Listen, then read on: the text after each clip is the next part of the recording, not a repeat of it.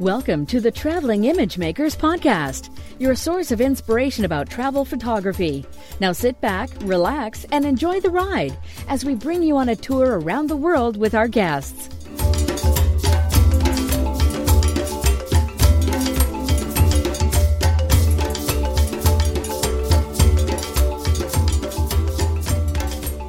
Good day, everyone. This is the Traveling Image Makers podcast, and I'm your host, Ugo J.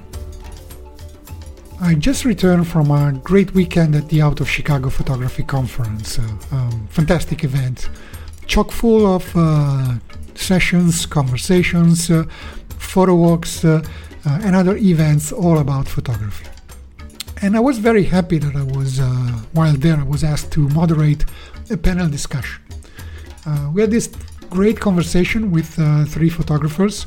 Two of them have been previously guests on the show, like Scott Bourne, member of the board of advisors at MacFun, Olympus Visionary, and great wildlife photographer, author, and lecturer specialized in bird photography. In addition to Deb Sandage, who is an Nikon ambassador specializing in world travel and artistic imagery. And both of them were, as I said, previously guests on the show. In addition, we had Aaron Nace, who is a photographer and very well known as the founder of the photography education site Flurn. So what was the main topic of the discussion? Well, let me just quote the title of the panel. It was Real Travel Photography in the Age of Photoshop. So with those guests on the show, Scott Bourne is on a board of advisor of a company that produces and sells photo processing software like Luminor and Aurora HDR. And Deb Sandage is very well known for her artistic photography, imaginative, we could say. She does great creations, and she's unapologetic about doing so. And Aaron Nace is all about education. On Flurn, you can find lots of tutorials about Photoshop and Lightroom and other software that allows people to easily process and manipulate their photos. So I felt it natural to ask them about the value of real photography, of true photography. Where do we put the boundary between photography and graphical manipulation? So I'm happy to say that my guests were very keen on discussing this very openly and sharing their opinions about this. But that was not the only topic that was discussed during this panel. Actually, the discussion went on for about 1 hour and a half, so many other topics were covered. And you will discover them if you listen to this episode and the next, because we have a full recording of the panel, of the event. But it was so long that we decided to split it into halves. So this week, episode 137 is the first half, and next week on episode 138, you will be able to listen to the second half. So I hope you will find this discussion as stimulating and thought-provoking as it was for me to moderate and listen to it. And we'll see you again next week with the second half. And now, without further ado, let's introduce our guests and start the discussion about real photography in the age of Photoshop. Enjoy! So welcome to our amazing panelists. It's a great pleasure and honor for me to be moderating this. I'm just going to try to give you a few inputs for discussion and letting you share your views with our audience today. By the way, this is going to be recorded for our podcast, The Traveling Image Makers. And I just want to say hi from my co-host, Ralph Velasco, which I share the responsibility of creating and publishing this podcast. He has a photo walk this morning, so he could not be with us, but he said to say hi to all of you. So my idea for this conversation was to talk about what we can call real photography in the age of Photoshop, because I know you're all photographers, but you're also known for being digital artists in a way. So not refraining from creating art with whatever tools you have at your disposal. And Aaron here is also an educator as a company, is all about education. That's providing education about the tools that let you create amazing images in many possible different ways. So, first I would like to ask you a question, a direct question. What is for you the purpose or the purposes of photography? Because I think this question can help us understand where you're coming from.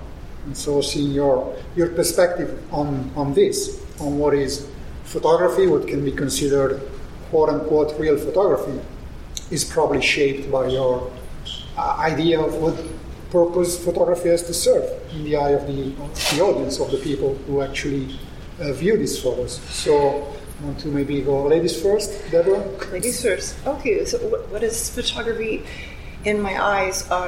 It varies. It depends on who my target audience is. So if I'm doing work for me, it's going to be very different than work I might do for a client. So, and also the type of work I'll do that I work with, for me, is going to be more personal, more conceptual. I'm going to put more of myself into it. But if I'm doing for a client, then that's often going to end up something that's a little bit different. It's more about what the client wants, the client needs. The client may not need that personal interpretation. You know, he may not want that neutral density filter. She may not want that super color that I might want to put in. So I think it really depends on the outcome. So as photographers, really, they have to think about who their audience is. For my personal work, that I don't mind creating things that are definitely more personal, more conceptual, and having fun with that. Scott? Well, for me, photography, and this is just for me, it's an expression of and a memorialization of emotions that I felt during any particular moment that I'm trying to capture. It's also capturing a memory or a moment in time, both for myself, for the subject, and for others. It's an opportunity to, because I'm a bird photographer, I just photograph birds. It's an opportunity, most importantly for me, to speak for creatures that have no voice, and to share those pictures. Yeah, I guess, for me, photography, I mean, it's changed a lot since I started, I guess. It's not been, you guys have been shooting longer than I have, but I don't know. Every couple of years I tend to want to take pictures of something totally different, and I find that my photography tends to correlate with my own personal interests, and those tend to change quite a bit also. So I think that's one of the reasons I've stuck with photography, is because it kind of goes hand in hand with other things that I'm interested in or other things that I enjoy doing.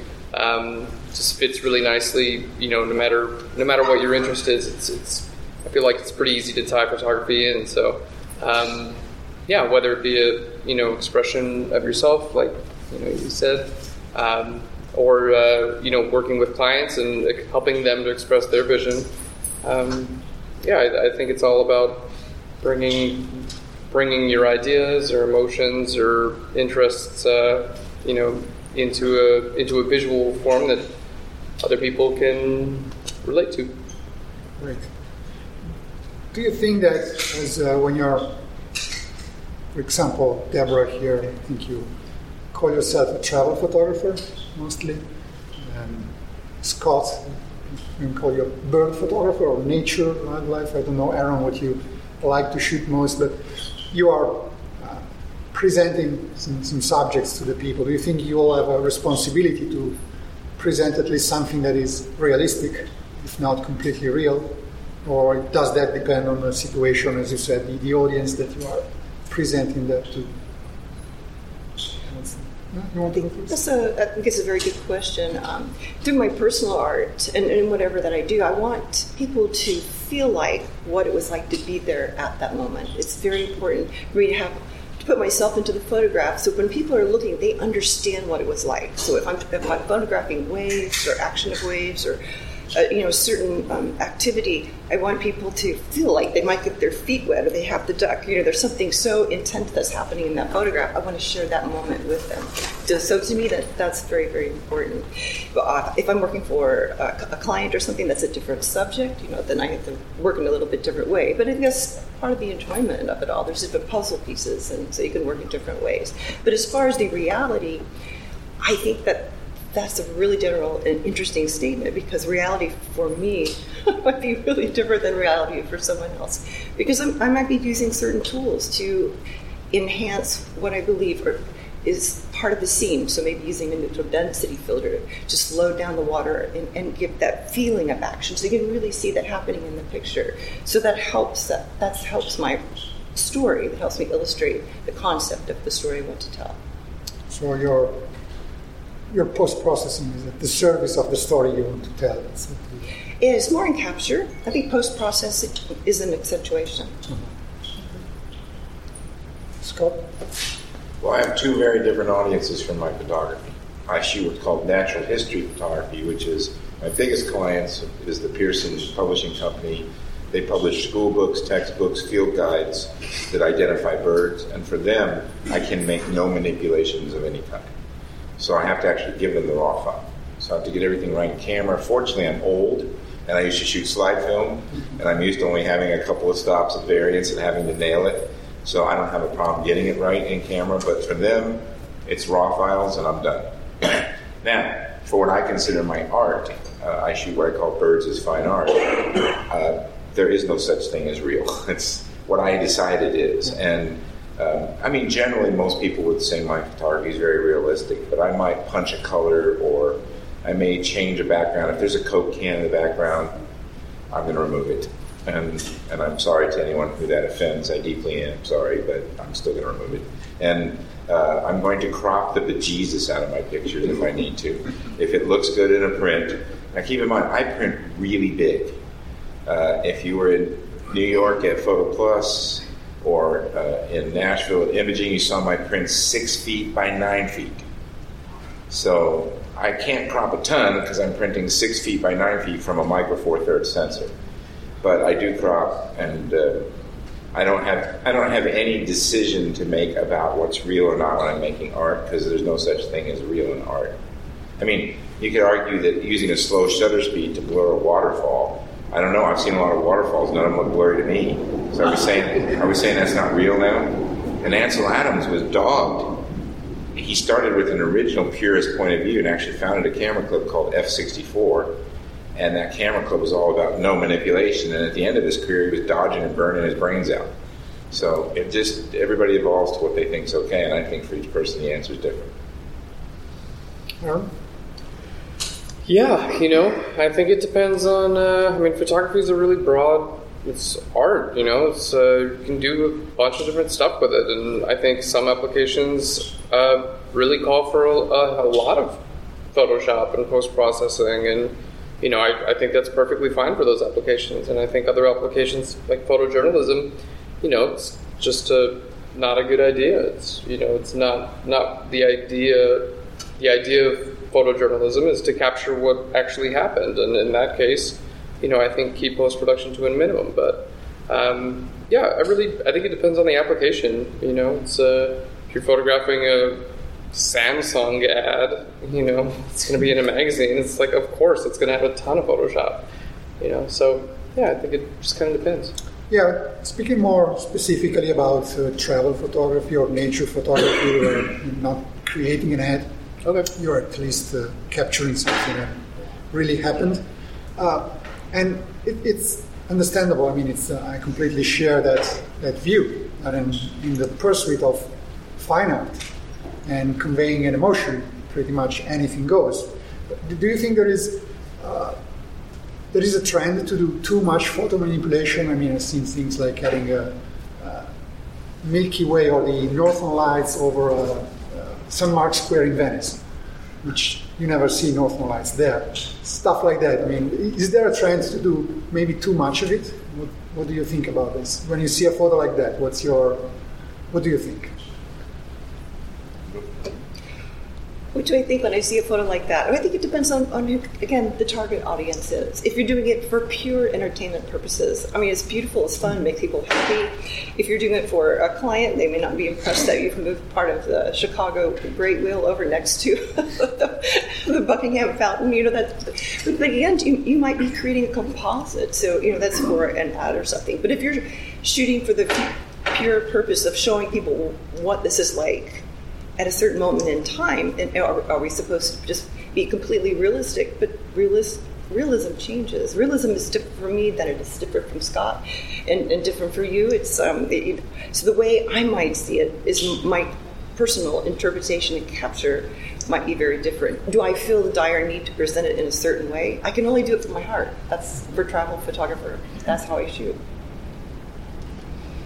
Well, again, I don't feel like I'm the photography police, so people can and should do whatever the heck they want to do as far as I'm concerned. But for me, like if I judge a lot of bird photo contests, and I'll see a picture of a Steller's jay, which is a jay that's popular in the Northwest, and I'll see a flower from Florida in the scene, in which case I know this is a setup shot, and somebody didn't really get their natural history right, because that Floridian flower would never be in the Pacific Northwest.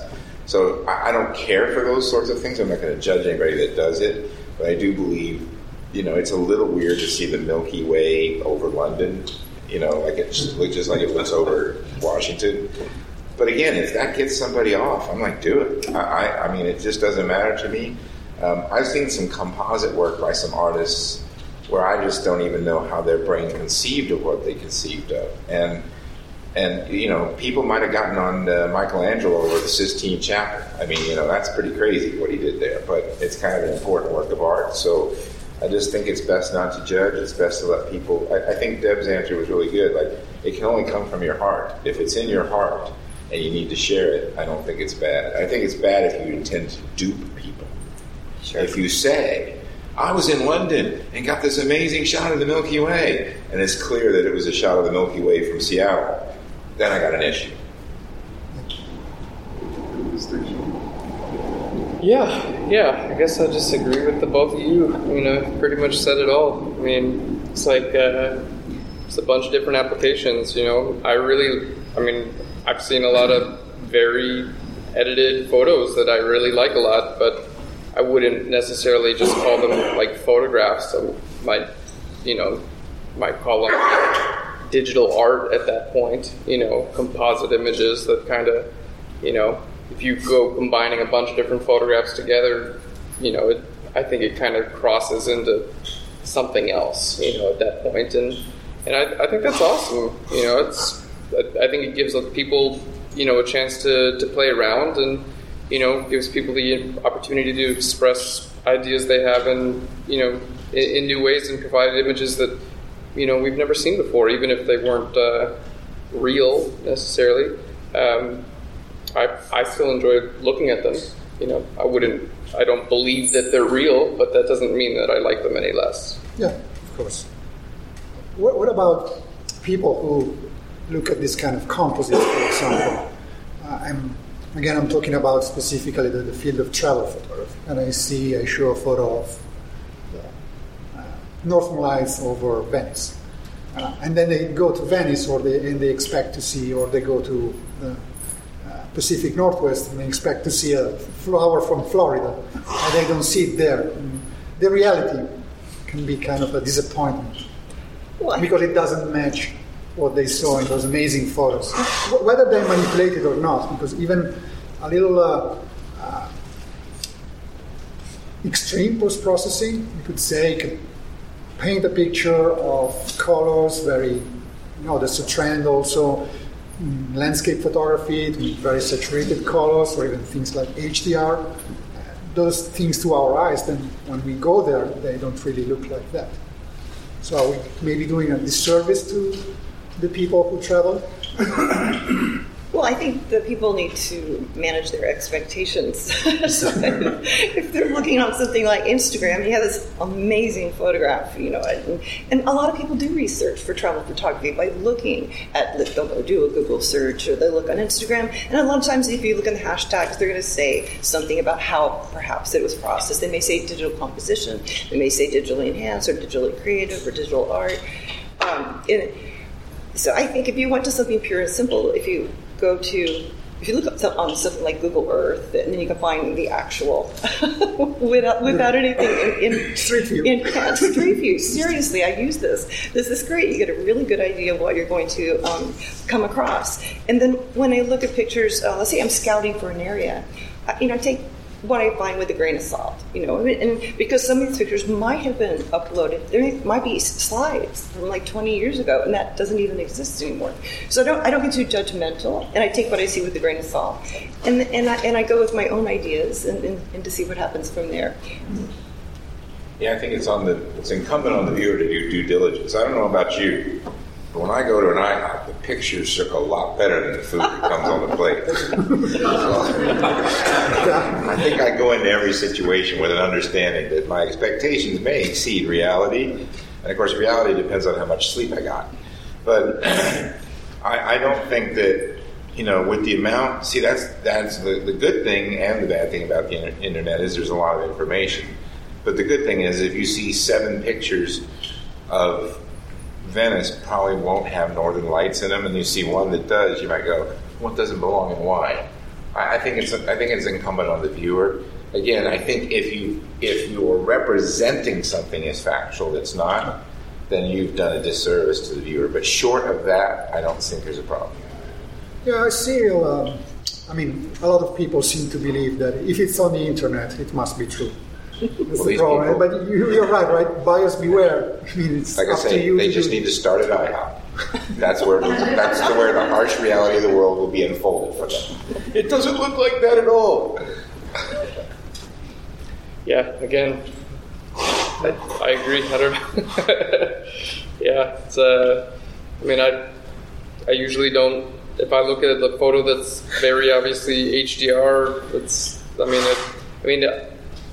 we're photographers, so we can recognize that sort of thing. I guess maybe people who aren't visual artists wouldn't recognize that, but it also depends on the time of day. You show up at sunrise, it's going to look a lot different than it will at noon. So I've seen beautiful photos. I was in Arches National Park in Utah the other week and saw some beautiful photos of the arch at sunrise, and I was like, it's going to look like that. And I showed up at noon, it was like, not at all, right? So, that can be a big part of it too. Right. So talking about something more personal, I would like to hear what is your favorite workflow, or your typical workflow that you employ in order to create your photos, the final results. In terms of what tools do you use, how do you like to proceed, and for instance, how long does it take for you to produce a typical final image? So you go first. I'm looking at Mr. Luminar over there. What you do though. Absolutely. Well, I think what happens is I have an idea, a goal in mind when I go to take photographs. So let's say I've been doing a lot of personal projects working with seascapes. So I'll review the images, get an idea of which ones are communicating the idea and thought process that I wanted to work with. So I'll find something that I really enjoy, then I'll start from there. I do basic corrections first, and I know this was a long conversation that Scott and I had the other day about working with post-processing, but for something like that, I want to be as a beautiful and again making you feel like what it was to be there at that moment. A lot of that isn't captured, and I'm just accentuating what was there to make it as beautiful for the viewer as possible. Because this is what I'm talking about, as far as what target message you want to be able to send. So working through, I work with Luminar. I think it's fantastic. I realize I've only scraped the surface of it, so I'm going to learn a lot more about the application. But there are things that you can do that was that were like when you saw it at that moment. And a lot of times the camera doesn't capture exactly what you had in mind. So you're accentuating certain things, you're toning down certain things, you're making it more like you felt when you saw the picture. So you go through that post-processing to make it happen. What role does pre-visualization plays in your process? I mean, when you are in front of the scene, do you already have in your mind an image of how it might look like? So, for instance, as Scott was saying, you don't see silky water on a waterfall with your eyes, but you imagine how it will look like for a long exposure, for instance. Is it easy for you to do such kind of pre-visualization? Well, I think pre-visualization is the key to great photography. Those of you who know my story of the photo that I made called Cranes in the Final Mist, I spent 13 years of my life to get that picture. So I don't spend a lot of time in post. My average post-processing time is 20 to 30 seconds. I spend all my time pre-visualizing. So I saw a picture by my friend Arthur Morris that was second in the BBC Wildlife Competition, which is a very prestigious competition that has prize money in the hundreds of thousands of dollars. So, of course, that got my attention. I thought there were some problems with the photo. I thought it was too static. He made it at a place called Bosque del Apache National Wildlife Refuge, which is a place I've been teaching at for 35 years. So I decided to go and try to make a photo similar to his, but I wanted two birds to fly into the scene. His photo was very static. And to make this particular photo, I had to have an orange sky. I had to have birds. I had to be at sunrise. The wind had to be out of a very specific direction, the north-northwest, because birds fly into the wind. I had to have birds flying. It had to be exactly 0 Celsius, 32 Fahrenheit, because that's where mist comes, because the hot and the cold come together. Turns out mist doesn't come at 35 or 25. It comes at exactly 32 degrees. So all these things had to be present. So I went to this place 13 years in a row until they all happened, and then I made the picture. And it came out like I wanted it to. I'd still be there if it weren't had to happen, because I get pictures in my mind and they haunt me. I had a picture I wanted to get for years at Bosque also of a crane flying through a fairly full moon or a half moon. I finally got it this year. It took me 10 years to get that one. So I see pictures and then I go find them. And then in post, not a big surprise, I'm president of a company that makes a product called Luminar. I use Luminar exclusively on my photos. I have for 19 months. And I'm 20, 30 seconds and out. I don't get paid for this. I get paid for this. Mm-hmm. So because I have expensive taste, I'd rather do this. But I don't begrudge anybody that likes to spend a lot of time in post. If that's your thing, I think it's great. My company makes great tools that will help you do all kinds of creative things. But I just try to get in and get out as fast as I can. So that's my workflow. 20, 30 seconds. 30 seconds for me is an eternity in post. If I spend 30 seconds, I did something wrong. I should be able to do it in 20. Aaron, are you like that? Do you plan a picture very much in advance, or more of a spur of the moment photographer? Yeah, both actually. So, a lot of my personal work, I really just enjoy capturing friends and family and just like life, and that's kind of like the majority of this stuff that I shoot is just, like, hey, we're hanging out, let's get a fun picture, like that. I enjoy doing that quite a bit. I also enjoy doing, the total opposite, where everything is staged, where we bring in people and stylists and wardrobe and, location and props and just basically make like a theatrical performance for the sake of a photo shoot. And that usually involves kind of the opposite of Scott, 8, 10, 15, 20 hours of Photoshop to bring all that together. And that, again, depends on the idea. So I really enjoy doing both. They're a lot of fun. For the stuff I shoot with my friends and family, I shoot it all. I have a Fuji. I saw someone else had a Fuji in here. I have a little Fuji, and I just set it to black and white, and I don't edit those at all. I just send them straight off, and I love that type of photography. I also love doing the other stuff. So, kind of runs the gamut, really. I have my little Fuji X100S myself, which is set to black and white JPEG. Really? You too? I use that. I use the X-T2 for more elaborate work. Yeah. I typically shoot RAW, but the X100S is set to black and white JPEG. I use it for street photography, and typically the only manipulation I do is cropping. So I like to do that. But for the landscape work, color, I shoot RAW, and I do a little bit Lightroom or Photoshop, depending on what's required. So very, very similar to what you do. I don't set up those sets with models, makeup artists. That's not my thing. I meet people in the street. I do travel photography, so I don't have the time to set up. Deborah, do you do a lot of pre-visualization? Yeah, I love planning that question. Yes, Scott brought that up. Pre-visualization is, I think, essential.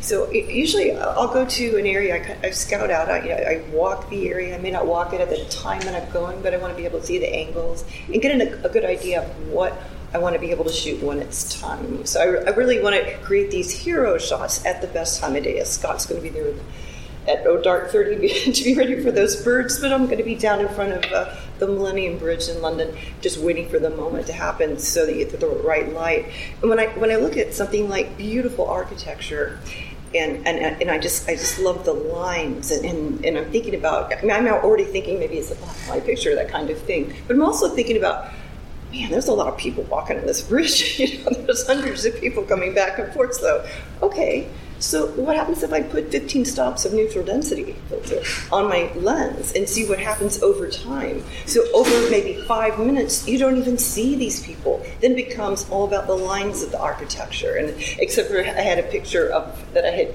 tagged you in with only 2 people. They stood there for 5 minutes and talked the whole time. So they were in my picture, but it looked really cool. But that was my vision for the picture. It always feels good when you've got the idea and you're able to bring it to reality. So I have a lot of different ideas about travel photography. So they may not be, I want to say maybe, I have to say just not snapshot, but I really want to bring in more to a work of art. In some cases, I'm able to do that through using different tools. What is for you the relationship between your own experience, the experience that you have when you're on location, in a place that you're photographing, and the final image? I want to quote something that Ian planned that was here last year. We did a panel discussion about landscape photography, and he said this I have this quote from him. He said, "What I love about photography is getting to experience that moment that you capture with the camera. That experience is the most important thing for me. The final product is never as good as the personal experience." What's your take on this, Scott? Well, that's pretty similar to something that Cartier-Bresson said. He said he didn't really care about the prints after he shot the picture. He forgot about it because it was the moment that he wanted to, capture that defining moment. But I mean, my work is very personal because ever since I was 8 years old, and yes, I can remember that far back, surprisingly enough, I've been in love with birds. And when I found out they could fly, that was it for me. I'm like, oh man, I want to do that, And so my whole life has been spent in love with birds. So I have a personal relationship. I talk to the birds. I say things to them like, come a little closer, I'll make you famous. And I feel like, if you see my eagle pictures, many of which I take with 7mm, 14mm, 17mm lenses, I can get within 24 inches of a bald eagle. So I feel like it's a very personal, spiritual experience for me.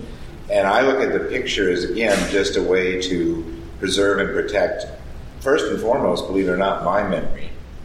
And then it just so happens people want to buy them because they know that the eagle had a memory there, maybe.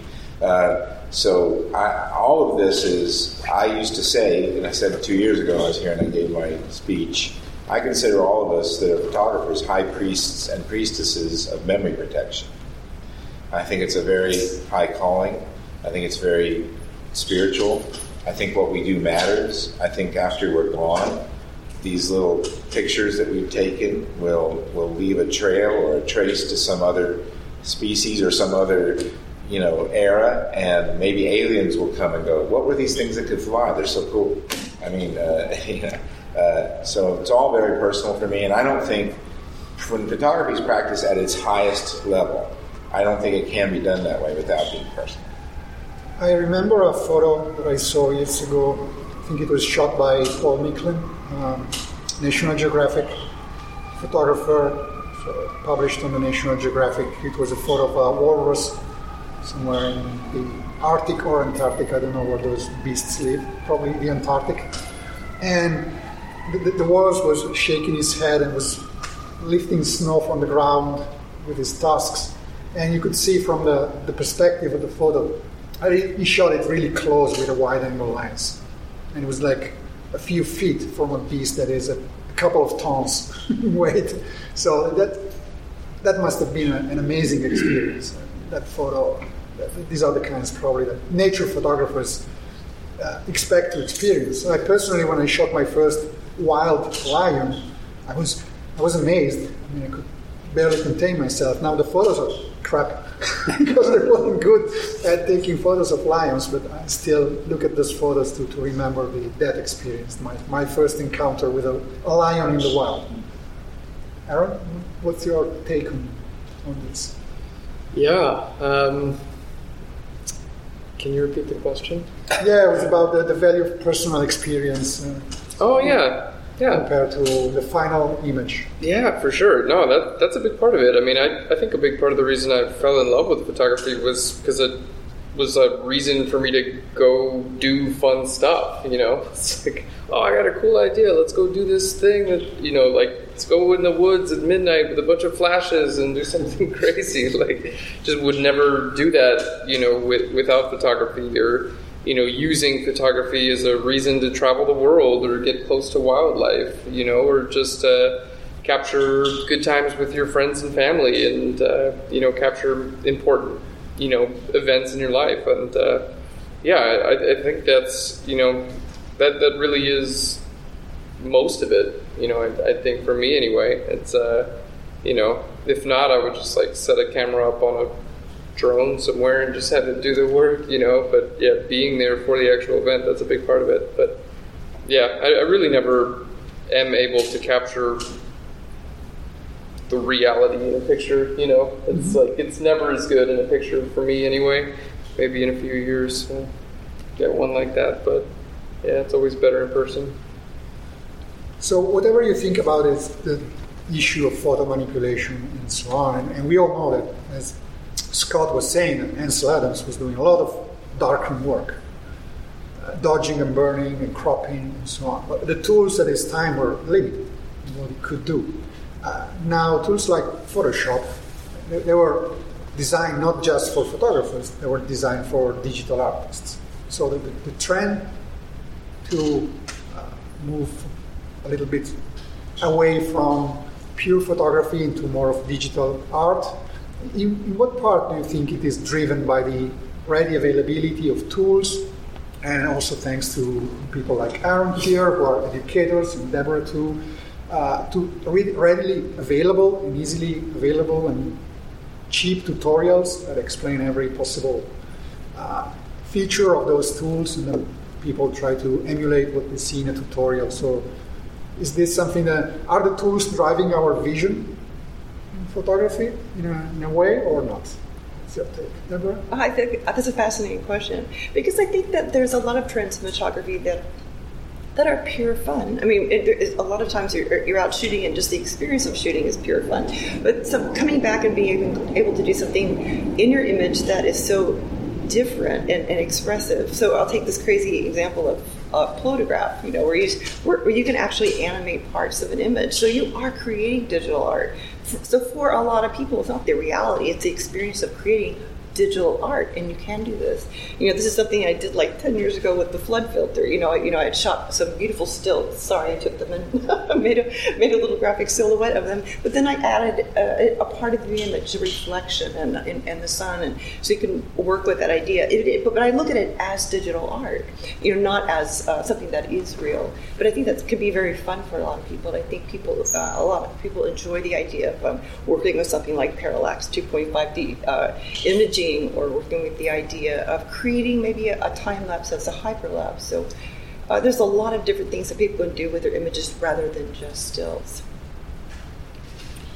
Well, I think trends in photography have been going on for a long time. I mean, excuse me, when you look back at the work of somebody like Paul Strand or some of the photographers of the 30s and the 40s and the iconic work they did, you see it inform the work of the photographers that came after them. I think if Paul Strand would have had Luminar, he might have been doing some really crazy stuff. Obviously, the availability today, I mean, I look at photography, I started doing photographs 47 years ago. I got paid for my first photograph. So almost over 5 decades, everything's different. I mean, there was no such thing as a good zoom lens when I was 18 years old. There was like the crappy one and the crappier one.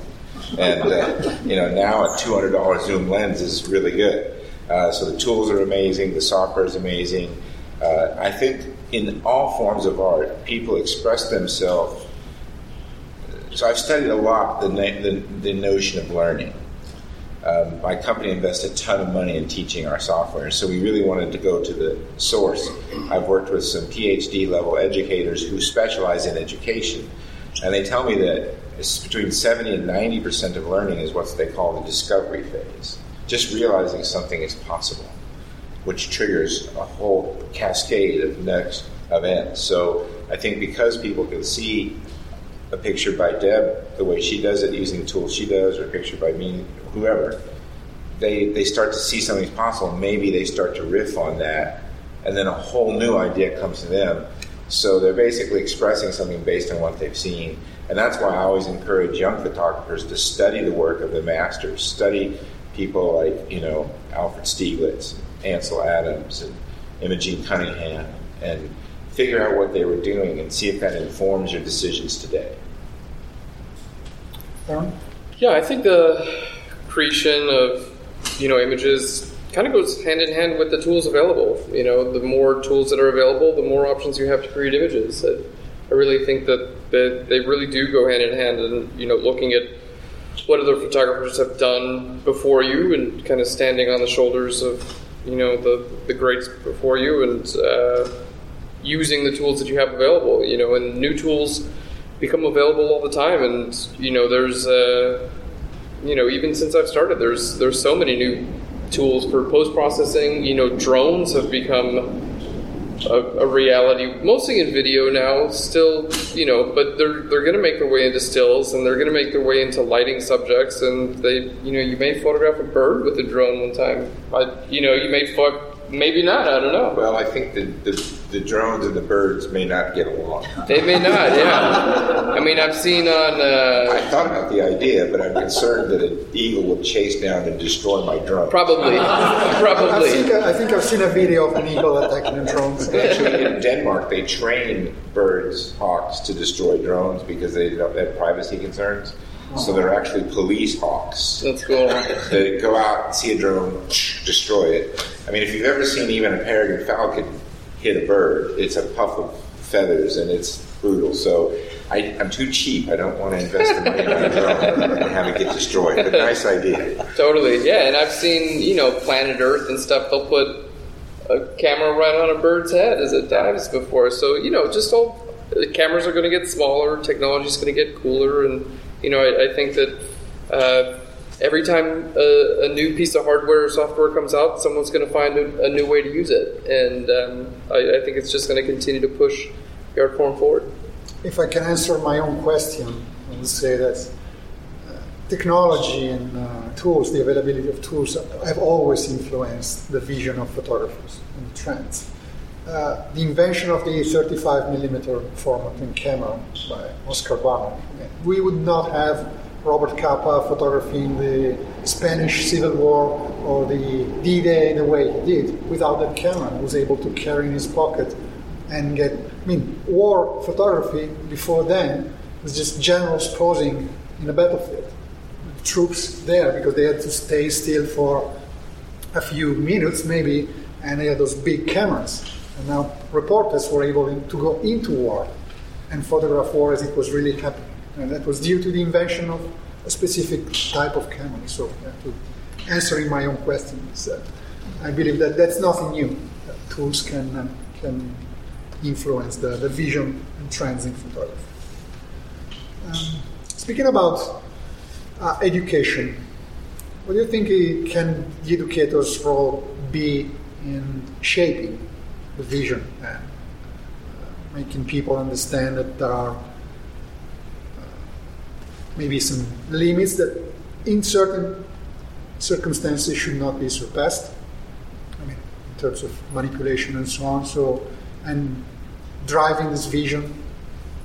Do you think they, Aaron, since you are mostly into education? Sure. Yeah. No, I feel educators have a responsibility to inform their audience of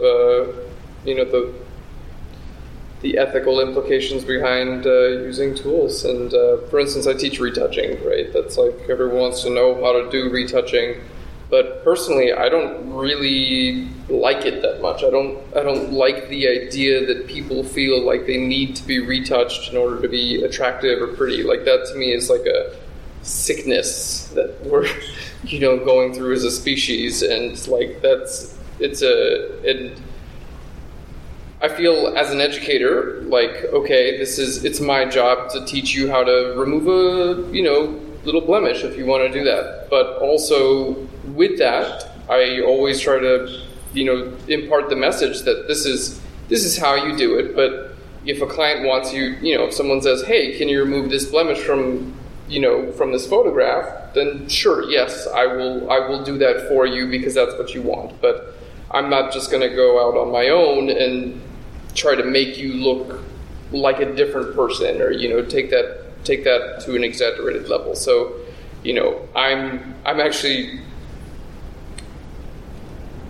most of the time I'm saying, here's how you do retouching or whatever it is, but I hope for the day that people don't want this anymore. So that's that's kind of like basically teaching myself out of a job, I guess. But yeah. Well, there are many other things that can be taught and learned. So definitely keep you out of a job. Definitely. But as long as you've got an audience, people listening to you, I think you have some responsibility to try to better the social situation. And in my particular instance, that's one of the ways that I try to do that. Yep. Well, I think that for me, obviously a lot different type of teaching that you do. So I may be teaching in the field as far as travel photography, but I'm thinking more of in capture. So I wanted to be able to inspire people to get up at dark 30, to get to the location before things happen. So I'm thinking of a location that I went to in Lake Bled, and getting there really like an hour early to wait for the light. And so this is what we're talking about, to be inspired by what's happening at that moment. If you go at 2 o'clock, it's just not going to happen. So these things only happen at a certain time. So be able to use the tools that we need to, let's say you need to use something like and I don't want to call this photo manipulation, but I think you're nudging the photo in the right direction when you need to use something like a graduated neutral density filter, or you need to use a polarizer. Those things are just little tools that you use in the field. And then as far as bringing it to reality, is if the image is captured as best as possible, there really won't be that much that you need to do. So as long as you think about, again, pre-visualization and getting your concepts before you shoot. Yeah, again, same thing I said earlier. When I'm teaching about bird photography, I tell people if your clients are natural history clients, then you have an obligation to record the image exactly as it was and leave it be, which may mean that you have to work extra hard because you can't move that telephone pole. You can't do any of that kind of stuff. It just has to be the raw file. But if people are creating art, I don't feel any obligation to tell them do this or don't do that because it's art. I mean, I do a crazy thing where I photograph a bird, I print it on a canvas, I then have gotten into painting lately, and I do oils on top of my photograph to accentuate certain parts of that. Then I make a photograph of that, and then I make lithographs of that.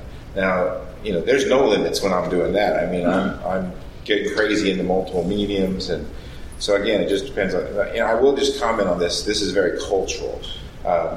Aaron's comments about not wanting people to feel like they need to be retouched, I know where that's coming from. But if you do portraiture in China and you don't liquefy the crap out of every picture, you're never getting paid again. Because in China, they want their pictures to look like cartoons. That's what millions of people demand. And if you don't do that, the last thing that they want is anything remotely realistic. So it's very cultural. It depends on where the culture is and what they're looking for. Fortunately for me as a bird photographer, there's nothing too controversial. I'm not trying to make this blue jay look a little skinnier because I think we're trying to make a statement about fat. I just, I don't have any of these issues that I struggle with. But I do have to, again, for natural history photographs, they have to be 100% accurate. So I can't say, wow, this Mexican jay would look really great if I punched up the blues. If I'm selling it to a field guide, I can't. But if it's art, I can make those blues purple if I decide to. It's just art. And so this concludes the first half of the recording of the conversation that was held at the Out of Chicago Photography Conference about real photography in the age of Photoshop. You will be able to find this recording together with all the show notes and links at ttim.photo/137. And with next episode, we will publish the second half of this panel recording. Before closing, I would just like to remind everyone that you can find everything about me, Ugo Cei, at my website, ucphoto.me. And as for my co-host, Ralph Velasco, who will be with us shortly, you can find everything about Ralph at photoenrichment.com or on various social media channels as at Ralph Velasco. And now, let's get out and shoot.